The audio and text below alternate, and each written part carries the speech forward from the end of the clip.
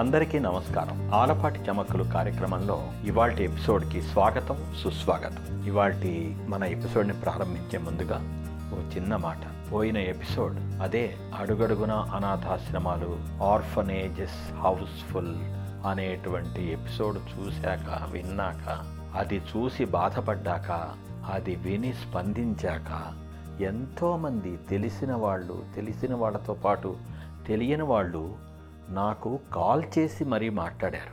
మన ప్రియతమ తెలుగువన్ భక్తివన్ ఛానల్లో ఎంతమంది లైక్స్ చేశారు, ఎంతమంది షేర్స్ చేశారు, ఎంతమంది కామెంట్స్ పెట్టారు, ఇది నాకు మరీ ముఖ్యం కాదు.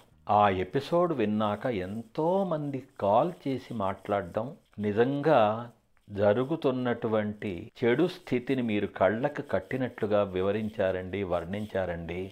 చాలా బాధేస్తుంది అటువంటి వాళ్ళని తలుచుకుంటే. అటువంటి వాళ్ళతో పాటు ఇప్పటికి కూడా తల్లిదండ్రుల్ని చక్కగా చూసుకున్నటువంటి వాళ్ళకి మీరు ప్రత్యేకంగా ధన్యవాదాలు చెప్పారు, హ్యాట్స్ ఆఫ్ అన్నారు. చాలా నచ్చిందండి ఈ విషయం. ఇటువంటివి చూశాక తల్లిదండ్రుల్ని చక్కగా చూసుకునే వాళ్ళు సంతోషిస్తారు, చక్కగా చూసుకున్నటువంటి వాళ్ళు కాస్తైనా ఆలోచిస్తారు. అక్కడక్కడ మీ ఎపిసోడ్ చూశాక, ఈ కార్యక్రమం చూశాక కొంతమందిలోనైనా ఒక చక్కటి పరివర్తన వస్తుంది అని భావిస్తున్నామని ఎంతోమంది కాల్ చేసి మాట్లాడడం మాత్రం నిజంగా నాకు చాలా చాలా ఆనందంగా ఉంది.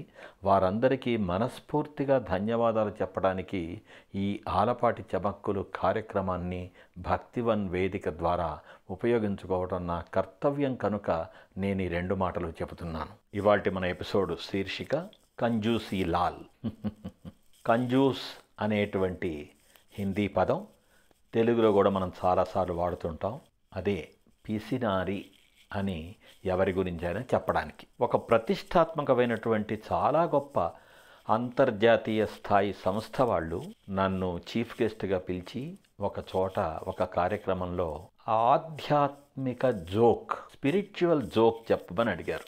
మామూలుగా ఎవరెవరన్నా ఏదన్నా మాట్లాడమంటుంటే మాట్లాడడం వేరే విషయం, కానీ ఉన్నట్లుండి ఒక స్పిరిచువల్ జోక్ చెప్పండి అని స్టేజి మీదకి ఆహ్వానిస్తే కాస్తంత ఆశ్చర్యం, కాస్తంత సరదా అనిపిస్తూ, సరదాగా అనిపించేలా మాట్లాడుతూ ఏదన్నా చిన్ని విషయం చెప్పాలి అనిపించి ఆ రోజు నేను చెప్పాను. అది ఇప్పుడు గుర్తొచ్చి మన ఈ కార్యక్రమానికి అనువైనది కాబట్టి దాని గురించి చెబుతున్నాను. నాకు మిత్రుడున్నాడు. అతను చాలా చాలా చాలా చాలా పిసినారి. జేబులోంచి రూపాయి కూడా బయటికి తీయడు. మంచి పనులకి అసలే తీయడు. తన స్వార్థానికి, తన కోసం ఏదన్నా ఖర్చు పెట్టడం తప్ప, అక్కడ కూడా బొటాబొటిగా లెక్కేసుకొని ఖర్చు పెట్టడం తప్ప ధారాళంగా ఉండటం డబ్బుల విషయంలో అనేది అతను ఎరగడు. ఇక ఊళ్ళో ఏదన్నా మంచి పనులు జరుగుతుంటే, అది దైవ కార్యమైనా, ధర్మ కార్యమైనా, 10 మందికి పనికొచ్చే పనైనా, ఎవరన్నా అతని దగ్గరికి వెళ్తే విరాళం ఇవ్వమని కానీ, దాన ధర్మాలు చేయమని కానీ, ఏదన్నా మంచి పని చేయమని కానీ కోరితే వినపడనట్టు నటిస్తాడు. లేకపోతే వాయిదాల మీద వాయిదా వేస్తుంటాడు. అందుకని ఊళ్ళో అందరూ కూడా అతన్ని కంజూసీ లాల్ అని ముద్దుగా వెక్కిరింపుగా పిలుస్తుంటారు. దాంతో అతని అసలు పేరు చాలామందికి తెలియకుండా ఈ కంజూసీలాల్ గాడు ఈ విధంగానే వ్యవహారంలోకి అతను ఎక్కాడు. అయితే చిత్రం ఏంటంటే, అతను నాకు ఒక ప్రియమిత్రుడు. అక్కడ వాళ్ళంతా కలిసి ఒక దేవాలయం నిర్మాణం చేసేటప్పుడు నా దగ్గరకు వచ్చి, ఊళ్ళో అందరూ కాస్తో కూస్తో తమ శక్తి కొద్దీ విరాళాలు ఇచ్చారండి, మీరు ఎడిదిరిగి ఇచ్చారు, మీ మిత్రుడి చేత కూడా కొంచెం ఇప్పించండి అని అన్నారు. అదొక వింత కోరిక అని అడిగే వాళ్ళకి తెలుసు, వినే నాకు తెలుసు. అయినా ఏదో ప్రయత్నం చేద్దామని అతను పిలిచి, రే, అందరూ నిన్ను అనవసరంగా పిసినారి అనుకుంటారు, కంజూసీలాల్ అనుకుంటారు, నీకు వినపడేట్టు కూడా కొంతమంది మాట్లాడుకుంటారు, నీకు తెలిసిన విషయమే. ఈ లేబుల్ నువ్వు తీసేసుకోవాలి. ఓ చిన్న దానం ఏదన్నా చెయ్యరా ఈ దేవాలయం సందర్భంగా, దేవాలయ నిర్మాణం సందర్భంగా అని చెప్పడం జరిగింది.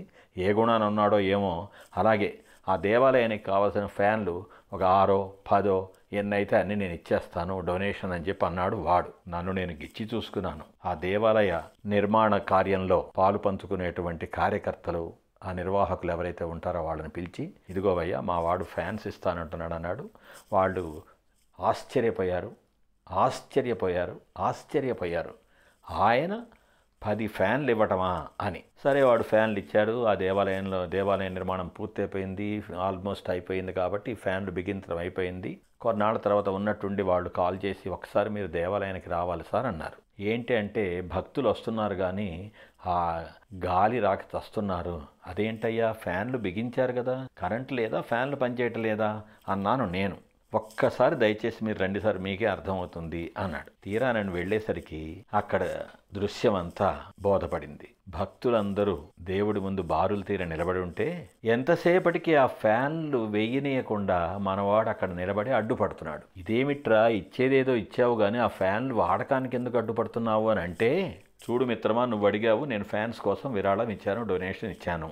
అయితే సింహద్వారం మీద ఫలాని వారి బహూకరణ, ఆలయం తలుపుల మీద ఫలాని వారి బహూకరణ, గోడల మీద ఫలాని వారి బహూకరణ, ఫ్లోరింగ్ మీద ఫలాని వారి బహూకరణ, ఇంకా అలా ప్రతిదాని చోట ఎవరెవరు బహూకరించారో, ఎవరెవరు విరాళం ఇచ్చారో వాళ్ళ పేర్లు తాటికాయలంత అక్షరాలతో రాశారు. మరి నా పేరు ఏమన్నా ఫ్యాను రెక్కల మీద రాశారు. ఫ్యాను తిరుగుతుంటే ఆ రెక్కల మీద ఉన్న నా పేరు జనానికి ఎట్లా కనిపిస్తుంది? అందుకని అందరూ వచ్చి మాటిమాటికి ఆ ఫ్యాన్ వంక చూస్తూ చెమట తుడుచుకుంటూ చూస్తే అప్పుడు నా పేరు చూస్తారు, ఆ తర్వాతే ఫ్యాన్లు వేయటం అనేటువంటి ఒక పద్ధతిని నేను కనిపెట్టాను అన్నాడు. హారి పిడుగా, ఓరిని దుంపదగా అటువంటి మనసులు అనుకొని, అదేమిటయ్యా, ఇచ్చేదేదో ఇచ్చావు, అందరికీ అది ఉపయోగపడని అని చెప్పి అన్నాను. ఆ తర్వాత ఆ ఉదంతం ఎలా ముగిసిందనేది పక్కన పెడితే, చాలామందికి అది ఆలయం కానీ, ఒక బడి కానీ, గుడి కానీ, ఇంకోటి కానీ, ధర్మకార్యం కానీ, దానం కార్యం కానీ, ఏదైనా సరే తాము చేసేదానికి బోలెడంత మెప్పు కావాలి, బోలెడన్ని ఫోటోలు కావాలి, బోలెడంత పెద్ద పెద్ద అక్షరాల్లో పేరు కావాలి. అనేక చోట్ల ఆలయంలో ఈ ఆలయం ఏ దేవుడికి సంబంధించింది లేక ఏ దేవతకి సంబంధించింది అని మనం చూసేటప్పుడు నాతో పాటు మీలో కూడా చాలామందికి ఈ అనుభవం ఎదురై ఉంటుంది. పెద్ద పెద్ద అక్షరాల్లో ఆ దాతల పేర్లు, వారి తాతల పేర్లు, తండ్రుల పేర్లు, తర్వాత వాళ్ళ పేర్లు, ధర్మపత్ని పేర్లు, వాళ్ళ ఫోటోలు ఇవన్నీ భద్రంగా ఉంటాయి. అసలు అవి రాముని వారి దేవాలయమా, కృష్ణుడి దేవాలయమా, విష్ణుమూర్తి దేవాలయమా, వెంకటేశ్వర స్వామి దేవాలయమా, అమ్మవారి దేవాలయమా అనేటువంటి విషయం అంత సులభంగా బోధపడనంత ఆశ్చర్యకరమైనటువంటి వాస్తవం ఉంటుంది మన కళ్ళ ముందు. ఒక చేత్తో చేసే దానం ఇంకో చేతికి తెలియకూడదు అనేటువంటిది దానం యొక్క అసలు లక్షణం. ఇచ్చింది కానీ, చేసింది కానీ, ఇచ్చి లేదా చేసి మర్చిపోవాలి. ఇది మన పెద్దలు మనకి చెప్పినటువంటి మంచి విషయం. అటువంటిది చిన్నది మొదలు పెద్దది వరకు ప్రతి దానానికి, ప్రతి ధర్మానికి పబ్లిసిటీ కోసమే ప్రాకులాడడం అంత అవసరమా? అందుక దానాలు, అందుక ధర్మాలు, అదా అసలు పరమార్థం కానే కాదుగా. మనకి కలిగిన దానిలో మనకి బుద్ధి పుట్టినట్లు కొంతలో కొంతైనా 10 మందికి పనికొచ్చే పనుల కోసం వినియోగించడం అనేటువంటిది మనిషి చేయగలిగిన, చేయవలసిన మంచి పనుల్లో ఒకటి. ఏమంటారు? ఆలోచించాల్సిందేగా. మళ్ళీ మరో విషయంతో ఆలపాటి చమక్కులు కార్యక్రమంలోని వచ్చే ఎపిసోడ్లో కలుసుకుందాం. అంతవరకు సెలవు. సే లవ్, మీ ఆలపాటి.